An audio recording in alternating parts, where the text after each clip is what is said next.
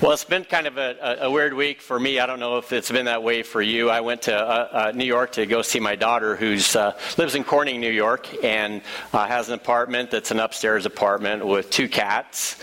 And basically, that's what she manages right now. And with 2 cats that create a lot of chaos. She inherited them from my mother-in-law, who passed away last summer, and the cats have been sort of hit and miss. And one of the issues that she ran into was that they decided to miss the kitty litter box in her pantry and use the floor. And she said, "Dad, it's really bad. Can you come out and rescue my floor?" So I came out, and we worked on putting some new flooring in a 4x4 area where the cat litter was. It wasn't glamorous by any stretch, and right about now you're probably thinking too much information. Well, it truly is. And as I'm just putting all this stuff in a great big garbage bag, I'm thinking, where am I going to get rid of all of this nasty flooring and carpet and all of that stuff? And Mayim said, well, we have a big dumpster at work, but I don't know if the boss will let me dump it in there or not. And I said, well, how big is it? And she says, it's I think it's big enough, but I'm a little concerned about whether or not I would have his approval. Now, I met her boss, and I know he would probably be cool with it. But nonetheless, in the evening, we took this bag of carpet and all of the stuff that is the remainder of the project and to her work. And I was hoping that no one would be there and they would see me throw it into the dumpster. Well, we arrived there, and there is a car there, and I'm thinking, well, you know what? It's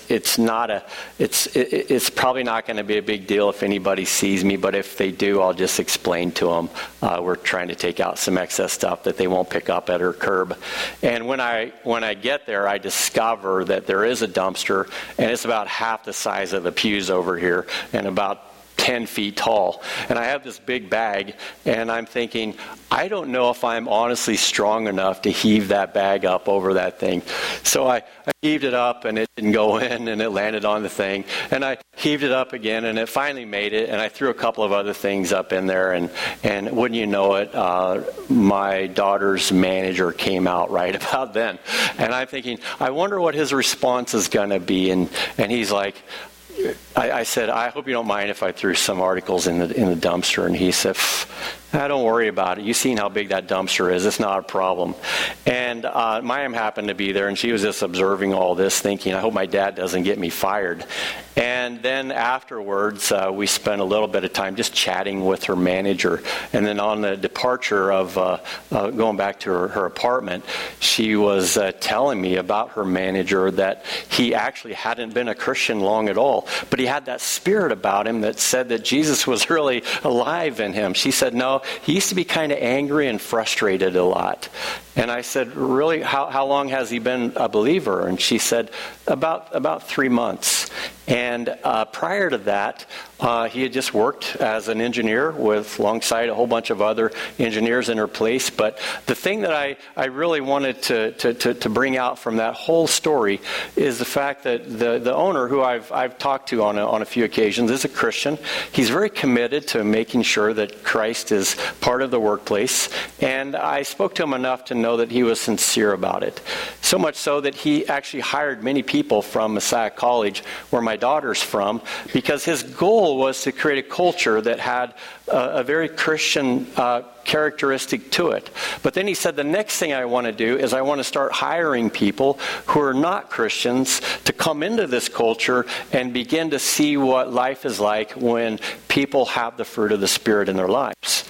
And this gentleman, Mayim's manager, was one of those individuals that came into that workplace, discovered very quickly it was a different kind of environment, and then over time was honestly impressed by the consistency that he saw with the lives of the people that were there, how they got along, how when a project would go out, they would gather together and they would actually pray for it, not from the prompting of the owner of the company, but just from the prompting of something inside of them.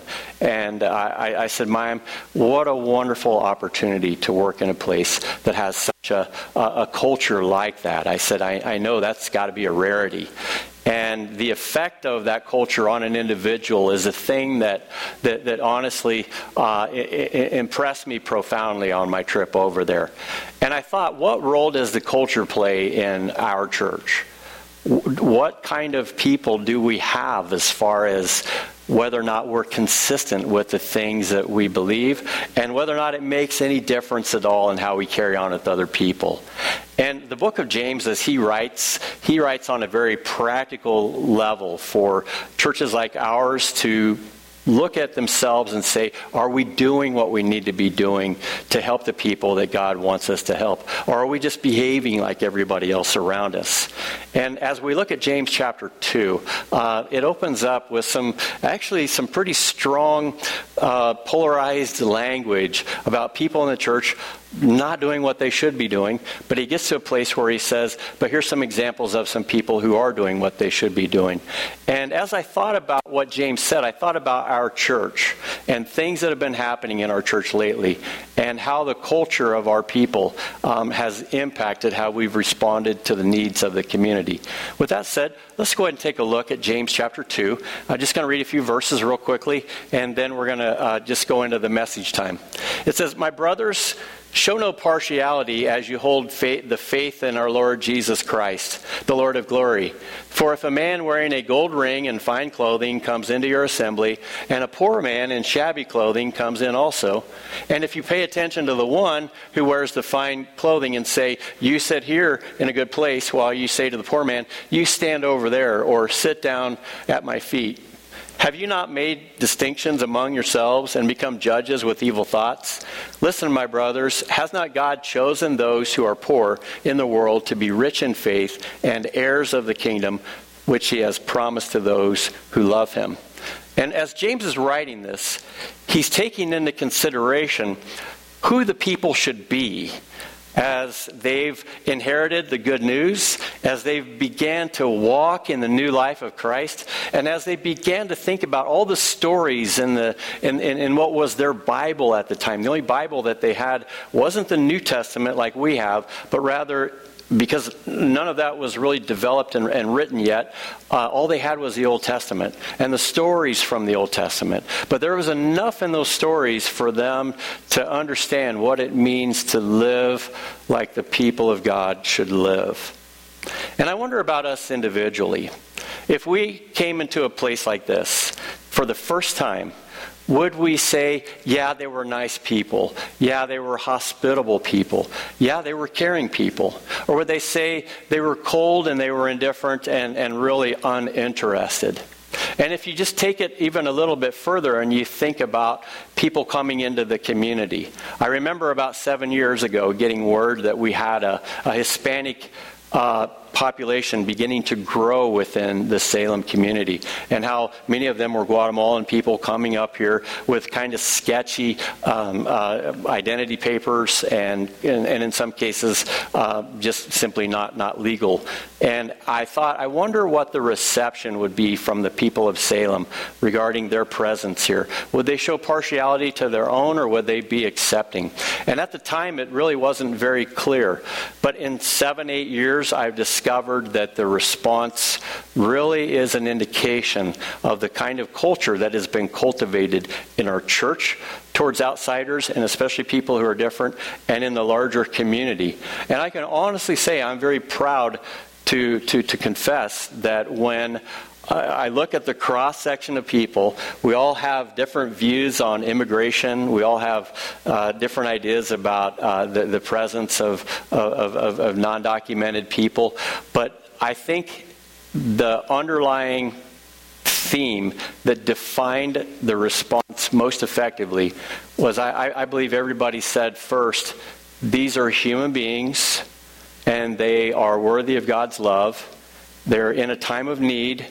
And what is it that we can do? And what I like about that response, which I saw a few weeks ago on a Tuesday evening, was what it indicated to me.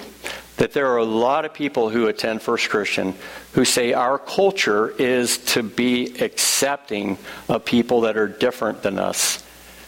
And I get feedback from people that say when I gather for worship or whenever I've come here for the first few times, people were friendly. And I find that to be very positive. But when you take that a step further and you say it's one thing to offer kind gestures whenever it's just trying to be congenial in an environment like this, that's not a bad thing. But when a person is really going through a difficult time and has a lot of need, and we respond to that sacrificially, that's a completely different thing. That's a whole nother level of showing a lack of favoritism and a cultural response of what it means to be a follower of Jesus. Now, when James was writing this, there were people who went to church who said, yeah, we've heard the gospel, we've kind of heard it for a while now, and honestly, it's not as fresh anymore as it was when we first heard it. And they began to fall back into old habits. You know, somebody would show up at church and they would maybe not have everything in order appearance-wise that we think a person maybe should have by our standard. Maybe they had excessive amounts of tattoos or jewelry, or maybe they just had an air about them that was off-putting, or maybe there were things about them that we prejudged them by. And yet the response in the churches that James talking about says, yeah, those people, when they come, we just have them sit over here. However, what if somebody came in and they were dressed very appealingly, they had lots of charm, lots of charisma, and they had this ability to be very engaging. And in this case, as James describes, they also were wealthy. All of a sudden, everybody's posture towards that individual is completely defined by what they look like and what they can offer. Now, when James is writing this, he's pretty frustrated because as he's looking at the church, he's saying they're not really being the culture that they're supposed to be. They're not being the type of people that see all people as made in God's image and God's likeness. When James was writing this, he was basically saying the same thing that even Robert E. Lee said after the Civil War. So I'm thinking about the 4th of July. He said, despite the fact that we were fighting this war, at the foot of the cross, we are all equals. That is, we are all undeserving of God's grace. We are all undeserving of God's love. At the foot of the cross, all of us stand humbled and humiliated. But there's a lot of us who are in this room because in our humbled and humiliated state, the foot of the cross spoke to us in such a way that it said, you're worthy. You're loved. You are a candidate for adoption into my family. And the only thing that's keeping that from happening is your willingness. And as God is looking at us through the eyes of a bloodstained cross, he sees us with profound love and acceptance.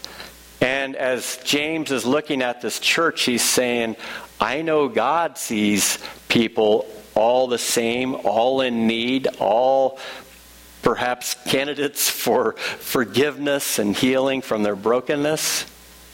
But it seems like the church is not embodying that value, that culture. They're saying one thing and carrying on completely different. And I think it's a concern that he had that we, in every situation, embody those qualities. Whether we're dealing with our next door neighbor, or whether we're dealing with somebody in church we have a disagreement with, or whether we're dealing with a people group that is way beyond our own culture. Every time that people encounter us, we should be the same here as we are there. You know, in the Pacific Northwest, they have these things called totem poles. I don't know if you've ever seen one or not, but they look like that, and there's a whole set of variations on that. Many of them have wings and stuff of that kind. Now, I'm not here to promote a different kind of religion, other than I just want to point out something about the significance of that pole within a community. Do you know why people, Indian tribes in the Pacific Northwest, find it important to create a totem pole that stands on the edge of their community, pointing towards the places where people live and where water is, and has depicted on it a lot of variations of animal kinds and colors. Do you know why that's so important for these people? Because their whole identity is centered on what the symbols that are represented on that totem pole say to the people within the community. When they look up there and they see different animals, for example, you've heard of the concept of the spirit animal. People talk about that. Well, it's sort of derived from that. I just want to show like a little bit of a list of how that plays out. On a totem pole sometimes, I know you probably can't read that, but there's a hummingbird. It's a symbol of beauty and intelligence, and it's known as the messenger of the spirits. There is a dogfish. The dogfish was stranded in here's a story. She stranded in a shallow pool of water and left for dead when a man came along and rescued him. To return the dogfish, to return, the dogfish sang to him for saving his life. It's a symbol of persistence and strength. And the salmon, which is also a staple up in the Pacific Northwest. And you would see some of these things depicted on there. And the whole point is they looked at virtues that the animal represented, and they would say, okay, the fox is cunning, or the bear is strong, or the raccoon maybe has guile and persistence, or maybe they'll look at an eagle and they'll say an eagle is majestic, and whatever it is that was depicted as the animal on the totem pole. Every time the people in the community would walk by it, they would say, "Oh, that's the salmon, and that means this. Oh, that's the dogfish. That reminds me of a story.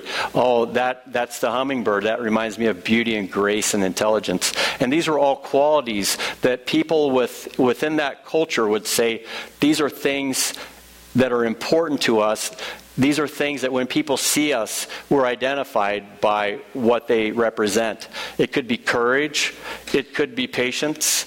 It could be a number of virtues. And as the totem pole says those stories about events that have happened, like a person saving the dogfish, and then the narrative about how that played out, it was sacred for them to take these stories and repeat them generation to generation to generation. And then it was important for them to say, when people come into our community, they'll know us by these qualities. Maybe courage, strength, persistence, maybe cunning, maybe shrewdness. You pick your different Indian tribe and their different totem poles, and they'll tell you, this is what defines us. This is what we're known by. Why am I going through all of this? Because when the church disconnects from the story of who we are, we begin to behave like everyone around us. And for people in the church that James is talking to, they didn't find it hard to put down people that were beneath them socially or intellectually or whatever. And they found it perhaps to their advantage to curry the favor of people that were attractive or wealthy or resourced in some way that could do them some good from the standpoint of the church and from society out there. But that essentially is what we were called to be saved from, wasn't it?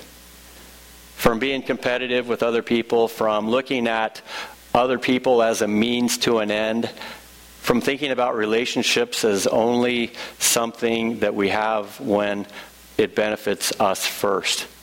When Jesus died for us, it changed those rules completely around, and it redefined who we were as a people. And every once in a while, we have to step back and we have to say, are we those people? Are we following the stories that we've read from the Bible? Are we taking the attitudes that we're supposed to have towards other people and bringing them into play? Well, I honestly felt like a few weeks ago we were tested.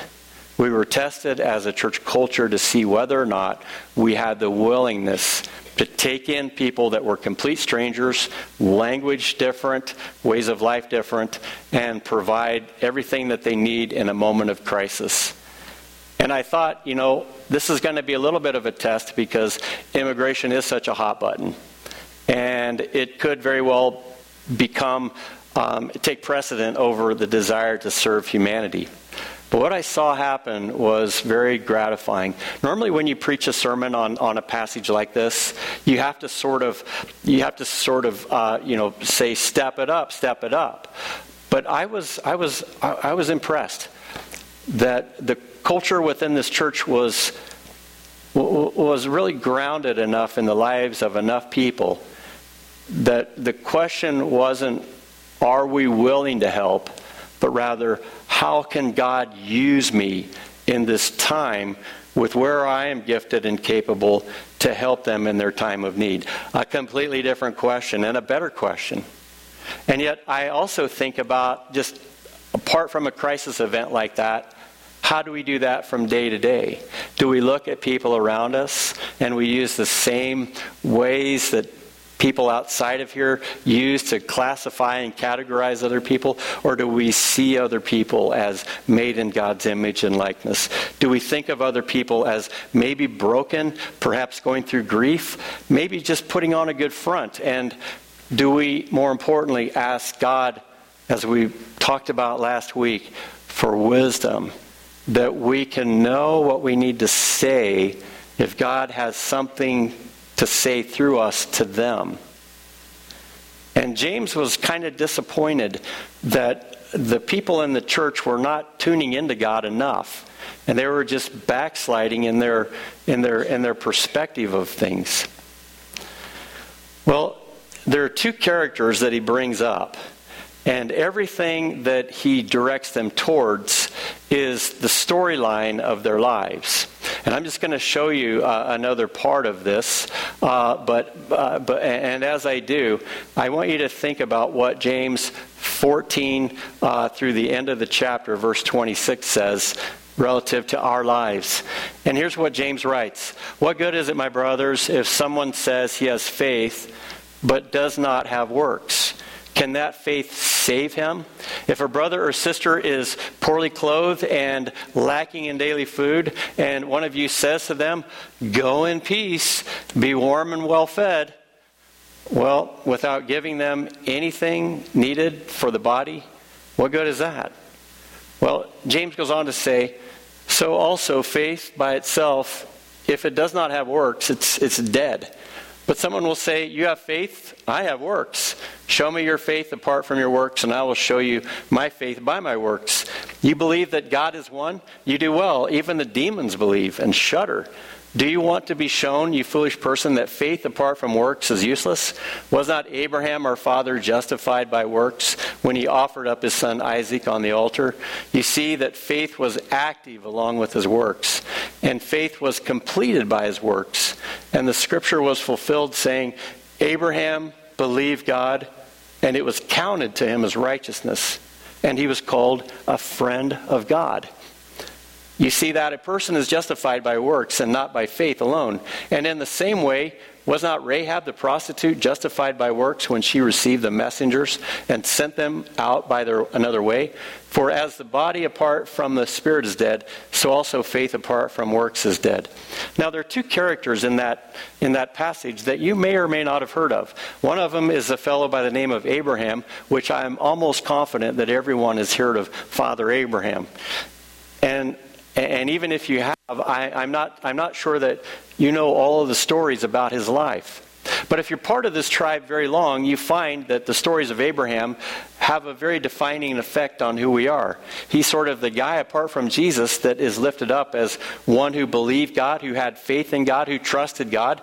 But he also is somebody that didn't trust God sometimes, who misstepped and who failed. But in the end, God said, you persisted, you kept going in the right direction, and I'm going to credit that to you as righteousness. He didn't expect perfection, but he expected him to stay faithful to the process. Because over time, what happened was the process began to change him. He went from a person who kind of trusted God. He would have his moments where, God, I just trust you. I know that you're there. I know that you're working. To moments where many of us are probably the same way. God, I wonder, are you here? Are you working? You don't seem to be very close. And then we just start kind of making our own decisions without him and getting ourselves into a lot of trouble, which Abraham did. But eventually in time, he got kind of settled in his faith, and he saw that God was faithful no matter what. He didn't always show up whenever he wanted him to show up, but invariably God showed up when he needed to show up, when he was supposed to show up. And Abraham saw that pattern, and he just trusted God. And the scripture in a few places quotes, and Abraham believed God, and it was credited to him as righteousness. Why does the scripture do that? Because it wants us to look at the story of his life and say, there's a story that will maybe give you hope. There's a story that will encourage you. There's a story about a guy who went from nothing to greatness because he honored God with his life. And his whole life began to be defined by God. If you could take each of our lives and on an individual level, say, we each reflect a type of culture. You know, there are certain values and qualities that we have that when people around us, they see it. Once they get to know us, they see whether or not, you know, we have good character or whether we have sketchy character. When people begin to interact with us, they say, you know, that person made me feel better about myself after I left them than whenever we started the conversation. Have you ever been around people like that? And then there are other people where you're like, man, I just wanted to run as far away from that person as I possibly could because I began to see how toxic they were. And that's our response, isn't it? It's sort of like the individual culture that we carry around. And what James was trying to get through to the church and to the people specifically was that there are things that need to define your life. And those things have everything to do with the purposes of God. And when a church is faced with a test, like how do you respond to the Hispanic community, God is sort of taking notes and he's saying, where are they with their culture? Is the gap between the culture of the church and the culture of what it means to be a follower of Jesus, is the gap just too wide? Like you can't even tell that they're followers of Jesus? Or is it pretty close, pretty on target? Now I can't speak for each of us individually. All I can say is the fruit of what happened was encouraging. And it wasn't encouraging just on the church level. It was encouraging within the community. And as I'm just preaching this sermon, and I'm a little perplexed sometimes preaching a sermon where I'm praising the virtues of what I see happening in people. But I honestly have to do that. It is very gratifying as a pastor to see people embrace the things that the Bible says defines them. And I just want to add a little bit of fuel to that because it has a lot to do with hospitality, whether or not you're accepting some people but not others. Did you know that the Bible says, be careful who you entertain, because some of those people may actually be the angels of God. Do you know that? It's in Scripture. It's in Hebrews chapter 11. I'll just put it up there and show it if we can. It says, right there in the Bible, do not neglect to show hospitality to strangers, for thereby some have entertained angels unaware. I've often wondered over the time that I've been in this church if God's ever taken a human being, or taken an angel rather, and clothed them in humanity and placed them in this church just to kind of test us, to see how we would respond. If we knew they were angels, would we respond any differently than if we knew they were just an average human being, like myself? Would we say, oh, those are angels, we really got to pull out all the stops, all of the best whatever it is we have to offer hospitality-wise, we're going to make sure that they get a good gift bag and it has good coffee in it, and whatever we can do, because they're angels. And what the writer of Hebrews is saying shouldn't make any difference. Shouldn't make any difference. Whether it is angels, or whether it is Abraham, or it is the last person that he mentions, Rahab. Rahab, what was Rahab? Does anybody know? Prostitute. Okay, in the pecking order of how people look at other parts of humanity, they would say that would be near the bottom. But interestingly enough, God says, here's the span from the most noble Abraham to the most culturally discounted Rahab. All of those people matter. And as the story of Rahab is told in Joshua chapter 2, we find that even though she had a function within society that we don't elevate as really upstanding, she had something going on in her heart that said, I've heard of your God. When the spies came to Jericho and they began to have a conversation with her, she's like, I want what they have, because those people are different. They have a reputation actually for being different because the God that they follow, the God that they set up in their own minds and in their own stories and in their own way of life, that God is different. And she was saying, I have a way of life now, and I'm not happy about this way of life. I don't like this way of life, but it is the way of life that my culture said I have to do. When she engaged those spies in conversation, she began to wake up to the realities and the possibilities of God. And she basically said, I'm with you, and I know my whole family will be with you. And they said, when we come, and we will, put a scarlet thread out your window, and we'll make sure that everyone in that room is spared, but everyone else will be destroyed. And why is that story important for us? Because we know that the hospitality of God's people to this person that would be socially discounted made a difference. It made so much of a difference. Did you know that when you open up the book of Matthew and you begin to read the genealogy of all the people that were the people responsible for bringing Jesus as a human being into the world, when they go through that genealogy, you know whose name shows up there? Rahab. Isn't that awesome? That the Son of God can say, one of my ancestors was a prostitute. But then, because the people of God embodied the culture of God, she saw what she needed to see and became a child of God. And my biggest hope is that when people see you, they see the characteristics of God in your life. My hope is that when people see us, even though none of us are perfect, they recognize there's a different spirit about us, like this gentleman that I met up in New York. Because I told him, I said, isn't that cool? I've seen that happen so many times. People go from being angry and frustrated at life, they go from being sort of sarcastic and in it for me, to all of a sudden having just a very gentle, peaceful spirit. I said, how do you account for that? If there's one thing in my mind that says there is a God, it's when people are brought out of the negativity of the way of life that we inherit in this world and into a way of life where the joy of Christ prevails.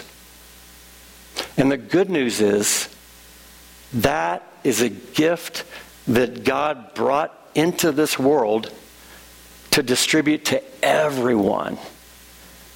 And so how would you feel if you went into a church and on the one hand, they're taking the attractive person and they're just elevating them as much as they can. On the other hand, you realize I don't have the looks or the resources or whatever it is that they have, and you're just sort of pushed aside, would you say honestly, I want their God? The God that they worship, that's the one I want, so I can be like that. Or would you say, I think I'll give that one a pass. That's not quite what I'm looking for. So the challenge that James gives us is we have to be those people where when anyone and everyone that comes into this place, if they're an angel that God's directed, or there's another human being that God has directed. Because I think everyone that is here is prompted in some way through God's direction to be here. Are we the culture of people that God wants us to be, to open up and say, this place is for you? I'm seeing a lot of indications that a lot of people honestly feel that way. But I also know my own selfishness. I know my own fears. I know my own misgivings. I know my own stranger danger alert thing. But I know something even better. That every person that God puts in our path, God made. He created. And every person that God puts in our path, God wants to redeem. And maybe we're the only people, because we're somewhere along their path, unlike anyone else, we're the only people that can say, our God is for you. And then we can just tell the story about a bloodstained cross and about an empty tomb and about a Savior who's risen to be King of Kings and Lord of Lords, Lord over angels and demons, presidents and leaders, everyone in the whole social pecking order. Jesus is Lord. And when Jesus invites us into his family, he just simply calls us brother or sister. Because we're all equal at the foot of the cross. And I wonder, are you part of something special like that? Because that's what we're here to invite you into. But I also wonder for those of you who've become part of that family, whether you're truly being who you're called to be. And I would say that if you're not, ask God for wisdom if he's convicting you about your own sense of hospitality, of your own sense of caring, that maybe he could help you to elevate that. Do you remember last week I asked you to write down 3 things that you had a challenge with and for God to give you wisdom? Maybe you did and you're like, yeah, I'm sorry I did now.